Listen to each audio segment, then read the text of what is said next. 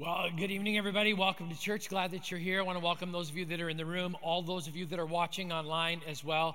There was a consistent theme in my email box starting about Thursday evening, which was, Grant, would you pray for us? So-and-so is sick. So-and-so is sick. My grandson is sick. My grandchild is sick. My brother is sick. My father-in-law is sick. And it was just person after person after person. And so for those of you that are staying home and are not feeling well, we are so glad that you're with us. For those of you that are in the room, I pray you're feeling well, and I'm glad that you're here with me as well. I'd like to start off this year with some good news. In the midst of all of this COVID stuff that's been going on, one of the good pieces that I can tell you is we actually met budget as a church this year, which is, that's a pretty incredible thing. And above and beyond that, your generosity actually touches people around the world. And I don't just say that because that's the thing you're supposed to say. It's actually true. So this year, we heard about a need through our global partners, John and Jacinta McCallway. If you've ever met John and Jacinta, they are an absolute delight. They were doing a Christmas feeding program specifically targeted for widows and orphans in Kenya and Tanzania. If you don't know, if you are a widow or an orphan in Kenya or Tanzania, you don't have many options. So food for you is actually a miracle. And your generosity as a church actually saved lives. We got a letter from John, and this is what it was read. It was addressed to my wife, Laurel, who's in charge of our missions area. It said, "Hello, Laurel. Greetings from our family, wishing both you and our CTK family a Merry Christmas and a Happy New Year for 2022. Jacinta and I wanted to thank you for your unrelenting support towards both our family and ministry. Your support and partnership has been a key to our ministry success this year. We look forward to working together in the coming year and advancing the kingdom of God. Our annual Widow and Orphans Food Christmas food basket celebrations are going very well. Today we did our third day of the celebrations, bringing the number of those who have been reached to slightly over 900. The last 3 days have been filled with tears of joy, celebrations, worship, praise, and dance. We've seen laughter of joy and people coming to the Lord. Just today alone, we distributed 400 baskets of food and had 40 souls come to Jesus. Isn't that awesome? Thank you for joining hands and giving sacrificially towards this course. We end tomorrow. Our team is so excited. I wanted you to see 2 photos of the food distribution. I believe these photos were taken on an iPhone that you bought for John because his phone had fallen apart. So here's the other good. So that's John and Jacinta handing out one of the food baskets to a group of ladies. All of the ladies behind them there are actually widows, and so you helped save their lives. And then here's another picture as well, which is we were able to do a distribution with the Maasai, which is out in the Angakaret area, which is absolutely joyful, and I am so deeply grateful for your care for the most vulnerable, all the way from Whatcom County to the other side of the world. I think we need to thank God for that. I think it's just fantastic. Also want to let you know something as well. So I'm actually going to be gone for about a 4-week period. Back in 2018, I had a sabbatical, and I deferred a month of that sabbatical, and I believe it's time to refresh the soul. So while I'm gone over this next little bit, Pastor Brian will be preaching a fantastic new series. The working title is Mindset, Finding Joy in the Middle of God Knows What. I think it's just going to be so unbelievably good. I know you're going to be encouraged and challenged as well. One of our CTK favorite guest speakers, Emily Jameson, is going to be here during this season. If you've ever heard Emily speak before, you will be so challenged. And I'll be back in mid-February to preach, and then we're going to do Missions Month in March. And we have so much to share with you about our battle against human trafficking in Belize. God is doing so far above what we could have asked or imagined. I don't even have time. Don't get me started. And then we're going to journey towards the cross through Easter. So it's going to be an amazing spring. But before we go forward, let's just take a quick look back. So throughout the month of December, Brian and I brought home the most prevalent promise in the entire Bible. And I hope that after that theme being preached on week after week after week, that you could join me in saying one thing, and that is that God is with us. Matthew chapter 1, I'll remind you again, the Bible says, "And you will give him the name Emmanuel," meaning God with us, which means this: God through the Holy Spirit is with you right now. God is here. God is at your home. God is in your bedroom if you're not feeling well and you're laying down in your bed. God is with you in a coffee shop, in the restaurant, wherever you're watching. God is here. God is near. He is present. He is around us. He's within us. God is with us. And then last week, King David was taking a moment, if you remember, he was taking stock of his life, and he flipped the script over. David knew, he spent his whole life experiencing that God was with him, but then he took a moment and he boiled his life down to one solitary request. He said, not only is there one thing I know, but there's one thing I ask, to be with God. I know God is with me, but what I want to ask is that I would be able to be with God. Psalm 27 verse 4 says, one thing I ask from the Lord. This only do I seek, that I may dwell in the house of the Lord all the days of my life, to gaze on the beauty of the Lord and seek him in his temple. Last week, I asked repeatedly, what is your one thing? And don't give me your stock Christian answer. Well, honestly, what is your one thing? I got a lot of feedback from that question. Here was the prominent theme, as so many people said. This is how the conversation went in very general terms. A lot of people said this. I asked myself the question, what's my one thing? And I did not like my first answer. Because being present with God was not at the top of my list. Do you know what was at the top of almost everyone's one thing list when they boiled it down? It was personal comfort and ease. I just want God to make my life easier. I'm just going to let that sink in for a second. Because I believe our culture is addicted to ease. You remember the Susie Larson quote from last week? It so begs repeating. We love our comfort. God prefers our faith. We love predictability. God invites us on an adventure. We want relief. God wants redemption. We want a break. God is after a breakthrough. One thing I know, one thing I ask, and this week, one thing I do. The Apostle Paul is having a moment just like David was last week. He is analyzing his life. He's taking stock. He's evaluating his one thing. If you ever want to know what Paul's one thing was, it was embedded in a moment when he said these words, for me to live is Christ and die is gain. That's one thing. That's what he said. For me to live is Christ and die is gain. But in this moment, he's taking stock of his life. He's been looking back, and this is what he says to us. Brothers and sisters, I do not consider myself yet to have taken a hold of it, which means there's something out there just out of my grasp. But one thing I do, forgetting what is behind and straining toward what is ahead, I press on toward the goal to win the prize for which God has called me heavenward in Christ Jesus. We're going to unpack just those verses right here, right now on this Saturday night. So one thing I know, one thing I ask, and now one thing I do. And Paul divides it into two halves, forgetting what is behind. Last week we talked about the rearview mirror, right? And the simple fact that the simple proportions of a rearview mirror versus a windshield tell us a story. And the story's pretty simple, right? You can't look ahead if you're obsessed with what's behind you. You can't move forward if your eyes are trained on something that happened in the past. You have to look beyond what's in the past into the future to see where God is taking you and where you are actually headed. Paul is doing that in this moment. And he uses a powerful Greek word to describe it. Epilanthanomai. I practiced that all week. Epilanthanomai, which means completely forgetting. Paul's telling us there's one thing we all have to do. We need to forget the portions of our past that were all about us. Now, there are portions of your past you have to remember, right? When God saved you, when God carried you, God's promises, God's word, God's triumph. Don't ever forget God's rescue, but all that other stuff, your failures and your shame and your mess and all of those moments when you were trying really hard religiously, but you just missed him all together, that stuff has to go. Here's what's so interesting. The Greek word here is actually active, which means it's a selective and purposeful forgetting that's ongoing. I don't know about you. I have to go back to some of that stuff and forget it day after day after day after day after day because it keeps coming up over and over and over and over again. Anybody else with me?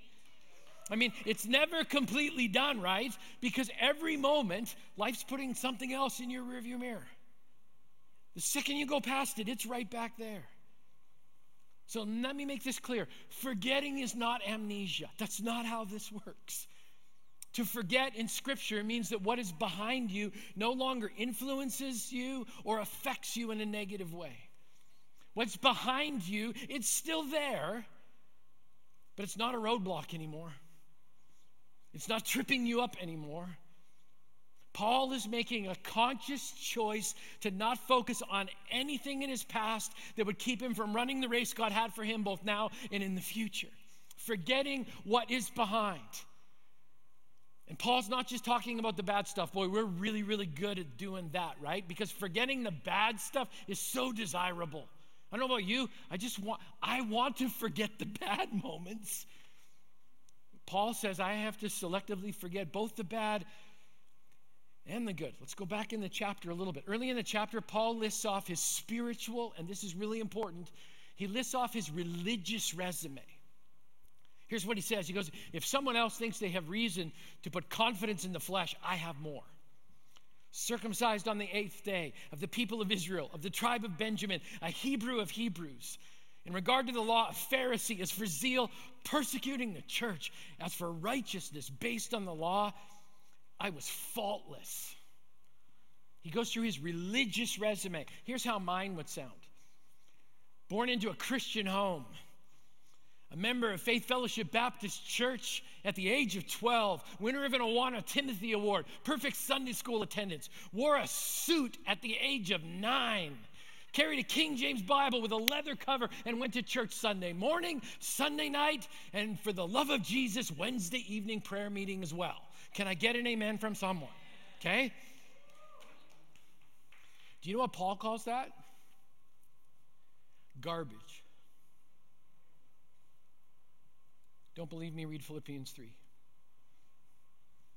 But we like to hold on to that stuff because it seems really important to us. We all want to hold on to our good stuff. You know how I know that? I know that because there are 50-plus-year-old men in this room who still have a soccer trophy from when you were in the 6th grade, and you just can't give it up because it represents a good moment for you. We want to hold on to the victories even when we were 12. And here's what Paul says. Even my religious good stuff has got to go in the rearview mirror. Why? Because my good used to all be about me. Paul actually uses this phrase. He calls it a righteousness of my own. Now let's be honest, all that stuff, it had some value. But when it becomes an idol of how good you are and compared to those kind of people, Paul says it's both arrogant and it's garbage. Paul puts the worst of him. And I'm not saying that or assigning that to my brother Paul. Paul actually called himself the worst of sinners multiple times. Paul takes the worst of him and his best religious effort and he puts it in the rearview mirror and he says, I'm going to wipe the memory banks of that because I only have one direction to look. That's forward towards Jesus and the cross and an empty tomb. Now let's have an honest moment. Why is it so hard to forget that stuff? Let me tell you why. It's because we have a reminder in the back seat. I'm just assembling car parts all over the place. Let me tell you a little story. So I remember a summer road trip that my family took from Brandon, Manitoba. We were coming to the West Coast to see my aunts and my uncles in Vancouver, British Columbia. We used to have one of those old boat, like big cars with bench seats. Anybody remember cars with actual bench seats? I mean, they went all the way across, right? And my grandparents actually came with us on this trip.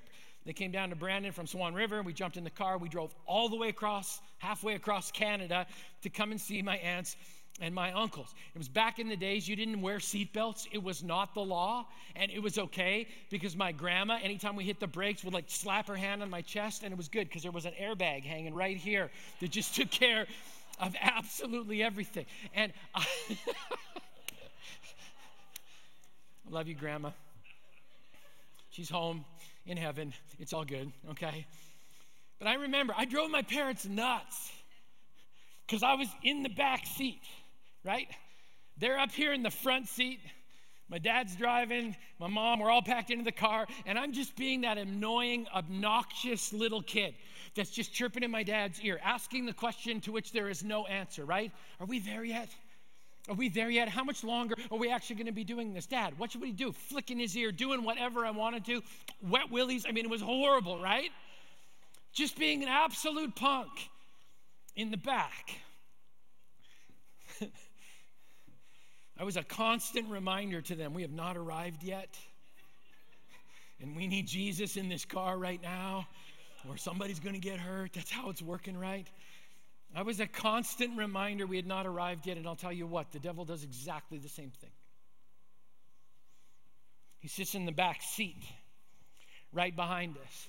By the way, if you position yourself here, you need to reevaluate your one thing, because you're not driving anything. This whole bumper sticker thing drives me nuts. God is my co-pilot. That's not Jesus. You're over here. Somebody say amen? Yeah, you're over here. He drives. He controls. He applies the brake. He's got the accelerator. You're along for the ride with him. He's directing. He's in charge of everything. You're in charge of nothing. That's actually a really good thing, just so we're clear, okay? So, we're here, and there's a reminder in the back seat that keeps going. I remember all the things you did. I remember when you made that decision that broke God's heart, and I'm never going to let you forget it. I'm going to keep chirping in your ear. You are a piece of garbage. You are junk. You are not the best of you. You are the worst of you. There's a thing called grace for everybody else, but it doesn't apply to people like you. You are a mess. You are unforgivable. You are broken. And I'm going to relentlessly remind you of how bad you are every opportunity that I get. Every one of us will encounter that. Let me give you a couple of pieces of wisdom. The next time the devil reminds you of your past, remind him of his future. And secondly, the only way to silence the enemy is with Scripture. That's why God says you need to renew your mind. The Bible says we are to renew our mind with God's word. When the enemy was tempting Jesus, he responded every time with Scripture. Satan comes along, Jesus, turn this bread or these stones into bread. You're so unbelievably hungry. How does he answer? Man does not live by bread alone, but by every word that proceeds out of the mouth of God. It's beautiful. So when the enemy reminds me of my past, I get to say out loud Scripture that I have placed in my heart that has perked through my soul, so that I can say along with the Apostle Paul, that is who I was, but that is not who I am. I'm a forgiven son of God. My Father has declared me washed, cleansed, forgiven, and set free. And for the record, greater is he that is in me than you. And we have to hold that. I can say I will not look back except to see those moments when God showed up for me, and also to see just how far I've come. My eyes are fixed on the author and the perfecter of my faith, who for the joy set before him endured the cross, scorning its shame, and was triumphant. King Jesus, that's where my eyes are, and I will not look back. I will not be distracted. I'm not getting stuck in the old stuff ever again. I will never forget God's promises or God's word, but all of that stuff, the best and the worst, it's not in my mind anymore. Because I will not be distracted and look back. On May the 6th, 1954, Roger Bannister became the first man in history to run a mile in less than 4 minutes. A lot of people know that part of the story. Within 2 months, an Australian named John Landy actually beat Bannister's mark by 1.4 seconds, which was huge. August the 7th, the two of them met together during the Empire Games in a little town called Vancouver, British Columbia, right across the line, in a race that's known legendarily as the Miracle Mile. Some of you don't know, that happened right across the line in Canada. Bannister strategized that he was going to relax during the third lap and save everything for his finishing kick. But as they got to the third lap, the Australian was pouring it on. Landy was running the race of his life and was already stretching out a substantial lead. So Bannister adjusted his strategy. He started to increase his pace, and he started gaining on Landy. The lead was quickly cut in half, and at the bell for the final lap, they were actually dead even. Landy began to run faster and faster. Bannister followed suit. Both men were flying around the track. Bannister said, I actually felt I was going to lose if Landy didn't slow down. But then came this famous, iconic moment. Landy, the Australian, lost track of Bannister. He couldn't hear his footsteps. And in a second, he looked back to try and find his opponent. There's a famous picture of it. Let's take a look. Do you see him? Landy is looking to his left. What he didn't know is Bannister was on his right. A momentary distraction. And it cost Landy the race. Landy was holding the lead, but he was haunted by a question. Where did Bannister go? Bannister launched his attack. He won the Empire Games that day by 5 yards. And Landy's lapse is as old as antiquity, and it's the same mistake that we all make. The Apostle Paul, if he was looking at that picture, he would have said, that's exactly what I was talking about in Philippians chapter 3. A runner must forget what lies behind, because when a runner turns even slightly to glance back, there's a momentary loss of focus and you lose precious seconds, and it's often the difference between winning and losing. I love history. New York Times, or Times Magazine reporter sat down across from Landy and took his statement after the race. Here's what he said. If I hadn't looked back, I would have won. My brothers and sisters, don't look back. Forget what lies behind, and if you ever get stuck knowing, how do I actually do this, I also want you to remember this. Forgetting almost always involves either forgetting or forgiving someone else or forgiving yourself. That's just half of what Paul says. This is one thing. One thing I do, forgetting what is behind. The second half is straining towards what is ahead. Epektainomos in Greek. I practiced that too. Another fancy Greek term, it literally means this: to overextend oneself, to stretch one's muscles to the limit for the sake of the finish line. That's what it means. You've seen this happen at the end of every 100-meter race in the Olympics. Let me show you a picture. That's it right there. You see that? That's Usain Bolt pressing everything he has forward. And it's not just about this particular moment. We're going to leave the picture up there, but it's every muscle, every moment of training, every lost race in the past, every previous victory. Everything is being thrown forward towards the finish line. He is straining to get across that line. I want you to notice something about the picture as well. Do you notice that not a single runner is looking backwards? Bolt's head is down. It's because he's leaning, trying to get the crown of his head across the line first. All of their attention's on the finish line. My brothers and sisters, we're not just trying to get to a piece of tape first. We're actually trying to get to heaven. Our eyes are fixed on Jesus, the author and perfecter of our faith, who holds the grace that covered all of our past and holds the promise of your eternity right in the center of his hand. Straining for what is in front of you. Laurel and I had an opportunity to record a podcast this week. I cannot wait to share it with you. It'll be coming out in the next couple of weeks. We sat down with two people that many of you know. We sat down with Sam Middlebrook, and we sat down with Debbie Chavez. And we talked about their stories. What amazed me was this. Sam had COVID and got his miracle. Debbie's husband, Raul, got COVID, and without being flippant, got a different kind of miracle. Not the one any of us were praying for. What was amazing to me was how both of them came together and had their eyes forward on Jesus. They both said, Jesus is the only thing that's gotten me through this. The title of the podcast is Live Like You're Dying. What I saw was two human beings both straining towards the the finish line. So here we are at the end, and we're back at the windshield. We've got the same small rearview mirror and the same cracked and broken view forward. We used a cracked windshield on purpose because that's how life is, right?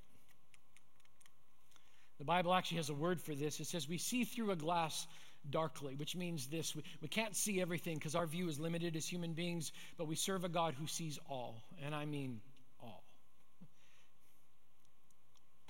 Can I tell you something about windshields? A windshield is actually made of tempered glass, and it can withstand up to 9,400 pounds of pressure per square inch.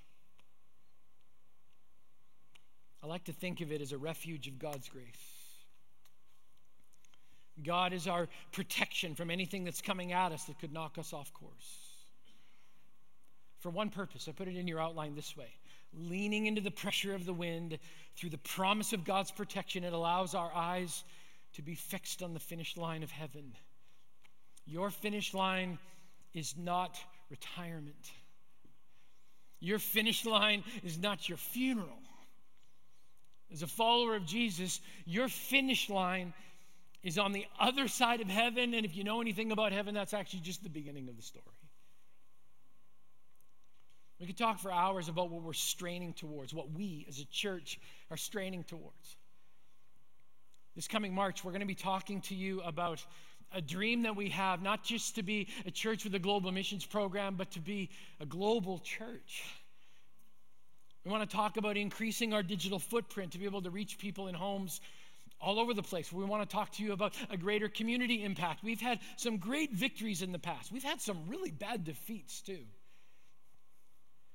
And what I know is this: we can't afford to look back. We can't look back and go, wow, how amazing things were.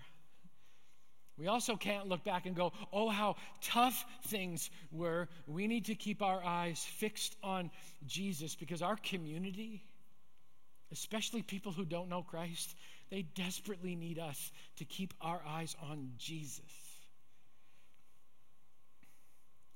I could talk for hours about the we of CTK, but I'd rather talk about you and me. What are you straining towards this year? What's your one thing? Where are you putting all of your energy when it comes to Christ and your relationship with Him? Christy Kane had an incredible post this past week.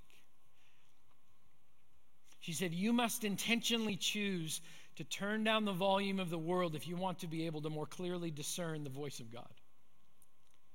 There are so many distractions that will hijack our attention and time if we are not ruthless to guard and protect them. She said, I'm in a season of hypervigilance when it comes to paying attention to my own spiritual disciplines and walk with God. I want to be in step with the Spirit in 2022. I want supernatural strength to fulfill a supernatural purpose. I want supernatural provision to resource a supernatural vision. I want supernatural wisdom, not just natural knowledge. I want supernatural discernment, not just natural insight. I want supernatural joy and peace, which are not dependent on my natural circumstances. Let me say that again. I want supernatural joy and peace, which are not dependent on my natural circumstances. In order to walk in the Spirit, I've got to feed my spirit. To do that, I must be in the Scriptures, pray in the Spirit, and fill my atmosphere with praise and worship. I've got to unplug from people, places, and things in order to plug into God, and I'm guessing you do too. It's not going to happen by default. You have to be strategic. You have to choose to have God with you and to be with God. You have to make a decision to move away from the noise of the world and enter fully and completely into the beautiful presence of God. Isn't it interesting that Christy's one thing is about acting on God's presence, His promise, and His future? She's not talking about good intentions. It's like, this is how I'm actually going to go about doing that. That's what Paul was saying. I'm going to strategically forget what's behind. And I'm going to put everything I have into that final lean. So I have a challenge for you as we get ready to wrap up this particular message. My challenge for you is to do this, to take a sticky note, write this verse on it, and put it on your steering wheel. Don't read it while you're driving, read it before and after. Isaiah 43, verses 18 and 19. This encapsulates everything that we've been talking about. Isaiah 43. Forget the former things. Do not dwell on the past. See, and oh, by the way, this is God speaking, I'm doing a new thing. Now it springs up. Do you not perceive it? I'm making a way in the wilderness and streams in the wasteland. Forget the former things. Do not dwell on the past. See, I am doing a new thing. Now it springs up. Can't you see it? Can't you feel it? Can't you perceive it? I'm making a way in the wilderness and streams in what appears to be a desert. One thing I know, one thing I ask, and now one thing I do. You grab hold of those three things, there's no telling what God might do in 2022. Here in the room, I'm going to ask if you'd stand with me. Our time is gone, and it's time to pray. And to everyone who's watching at home tonight, God bless you. Thank you so much for joining us. I hope and pray that this week we would actually pause and say, God, help me to do that one thing. May God bless us as we do that work together. Would you pray with me as we close? God, thank you for your word. Thank you for a look forward. And thank you for more perspective on looking back. God, I thank you that Emmanuel is with us. God, I thank you that you've invited us to be with you. And I'm so grateful that Paul has been so practical in telling us one thing that we should do. Lord, give us the discipline to forget what is behind and the devotion to look forward to what comes ahead. May we trust you. May we love you. And may we walk with you through this year that is yours and yours alone, 2022. I pray that you would bless my brothers and sisters. Keep them well. And Lord, may we all be obedient as we are called towards this one thing, to be in your presence. God bless and keep my church family for the next number of weeks.